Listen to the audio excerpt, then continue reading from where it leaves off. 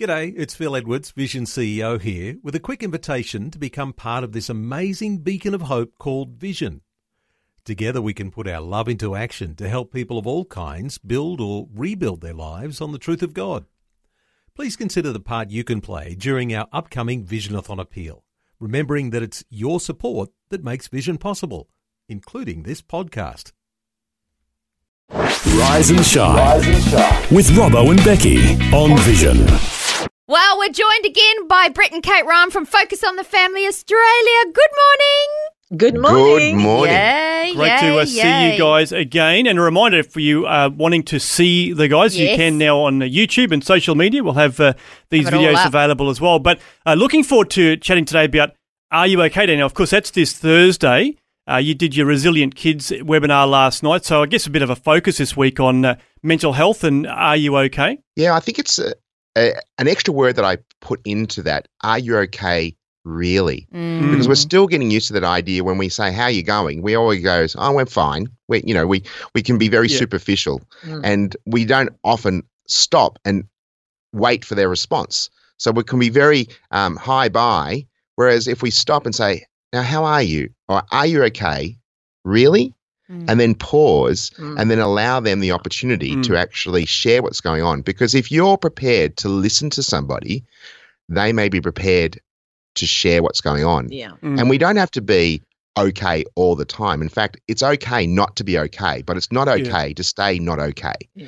And so there's going to be times when we just have those bad days, but we don't want to stay in that. We want to move forward. And sometimes people need a little bit of help. And that could be just the person listening right now. You could be that person to actually ask those questions and to come alongside them. Don't have to solve their problem, just come alongside them. I like that. We don't have to solve their problems. I think I know you think, oh, I want to ask, and you go into sort of, I don't know, warrior mode where you think you're going to fix everything for everyone, when actually if you just stop, and I know I need to learn this because I'm a talker, and actually listen. Really? I know, funny that. Listen to what they're saying and not be focused on fixing it, but just hearing about it, right? Yeah, that's right. Yeah, well, we've got to be careful and know our own limitations. Yeah. Because a lot of us are not qualified. If there's serious issues, we're not qualified to answer those kind of questions. And so if they need, extra care, then we can refer them on and say, look, I'm not qualified. I am happy just to be with you, sit with you, keep you company, any of those kinds of things. But if they do need further help, then we encourage them in that way. Because if we give advice that we're not qualified to give, it can be very damaging. Counterproductive. No, that's so true. So what are some things that you can say? Because obviously, as you say, you don't necessarily want to go, okay, well, here's how you can fix this. But just to let them know that you are listening, that you do care, what are some things that you can say that kind of, are in the middle there? Well, you actually, if you're going to say, I'm here for you, then you need to be there for them. Yeah. Take them out for a coffee, go round to their house, just be a listening ear. You have to follow through if you're going to offer it. When some people are sick and you go, is there anything I can do?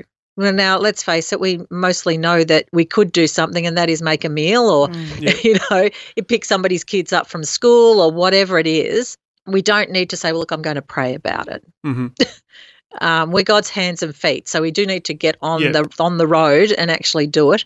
So the same with helping people who are in maybe a dark period. We need to just be present. Yep. And, sometimes they cannot verbalize what they need or what they want. And so just sitting. Also adding that, your presence emotionally and physically and relationally. Sometimes they don't remember anything that you said, but they do remember who was there. Yeah. And sometimes because of the fog that they're in, they may not know what they need. Yeah. And so you can actually give them, one of choices. Do you want me just to sit here with you, or would you like me to go and pick up the kids? Would you like me to make a meal, or do you want me to help you go to the doctors? There's give them maybe one of two choices. And even going for a walk, because let's face it, getting out and exercising. Let's just, if you want to talk, let's walk and talk. Because we're in nature, it's refreshing. You're not staring at them. They can be, looking ahead and so on. We have to think outside of the box sometimes, because nature, there's so many benefits to being out in nature. Yeah. Yeah, that's so true. What about from the side of the person, like you said earlier, Brett, it's okay not to be okay. So for someone that's not doing okay, it can sometimes be a real step to, admit that, like to, I guess, lift the cover a bit and say, hey, I'm not doing all right. What are some things that we can do, maybe even just to take that first little initial step, or to, be brave enough to let someone know when they ask, are you okay? Yeah. It's a very humbling and very courageous thing to put up your hand and say, I'm not doing well. Mm. And it's been in the past, and I'm hoping this is definitely in the past, when people was seen as it's a sign of weakness. Yeah. I'd like to completely turn that on its head. It's actually a sign of strength to actually say, I'm not doing very well. I need some help. And to go and hunt for that. Sometimes people don't know what to do and they may back off. You have to realize that some people aren't comfortable with those touchy-feely things or anything that's very deep and meaningful. Sometimes you have to go and hunt for those people. But I'm hoping that even from this conversation that we're having today, people are going to be prepared to be a little bit more bold, a little bit more confident, and if they're not, to resource themselves, to actually educate themselves, to know what to say, what not to say, what to do, what not to do, and to be equipping themselves, because I think we all need to be a little bit more confident, because the data would say that about 1 in 4 young people will suffer from some form of mental health issue, and about 1 in 5 adults. So we're actually seeing this increasing in our culture today. So we think it's not a matter of if, it's a matter of when someone that you know and someone that you care for and someone that you love will be going through a dark period. And so we need to be equipping ourselves. And I think too, if we're going to ask the question, are you okay? We need to stop. Don't do it on the move. Yeah. We need to stop in front of them and go, are you okay? Yeah. And then just wait. Because what's going to run through their head is, does this person really want to know? Can I trust them? Yeah. Are they really asking me if I'm okay? Yep. Or are they just doing a cursory, polite thing? How you going? Now, if we start moving because we get a bit uncomfortable, then they go, they're not really interested. But if we just stand there and wait, and it might be awkward, but if they're not moving away from you, they are debating in their head, do they really want to know? Yeah, that's a good point. So we have to be prepared to be a little awkward for a moment and just wait patiently, because it's not going to be an instantaneous, oh, yes, well, here's my problem. Yeah.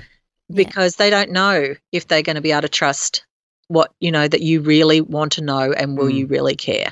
Yeah, and keep that confidential. The other thing is just when someone shares something, it doesn't mean that I'm going to tell other people and use the Christianese and say, I know such and such, we should pray for them. And sometimes we think that we've got the inside track, and the best thing you can do is actually show that respect to that person, keep it confidential and keep it very tight. Or ask them, would it be okay if we went to the pastor, or would it be okay if we went to the prayer group and asked them to pray?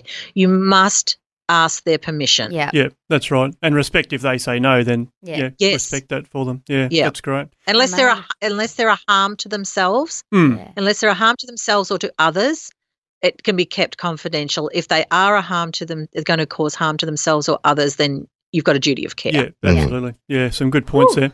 Certainly worth keeping in mind, not just this week. Of course, it is a focus this week, but look, we need to be doing this sort of stuff year round, don't we? All the time. Not just know that one day. Yeah.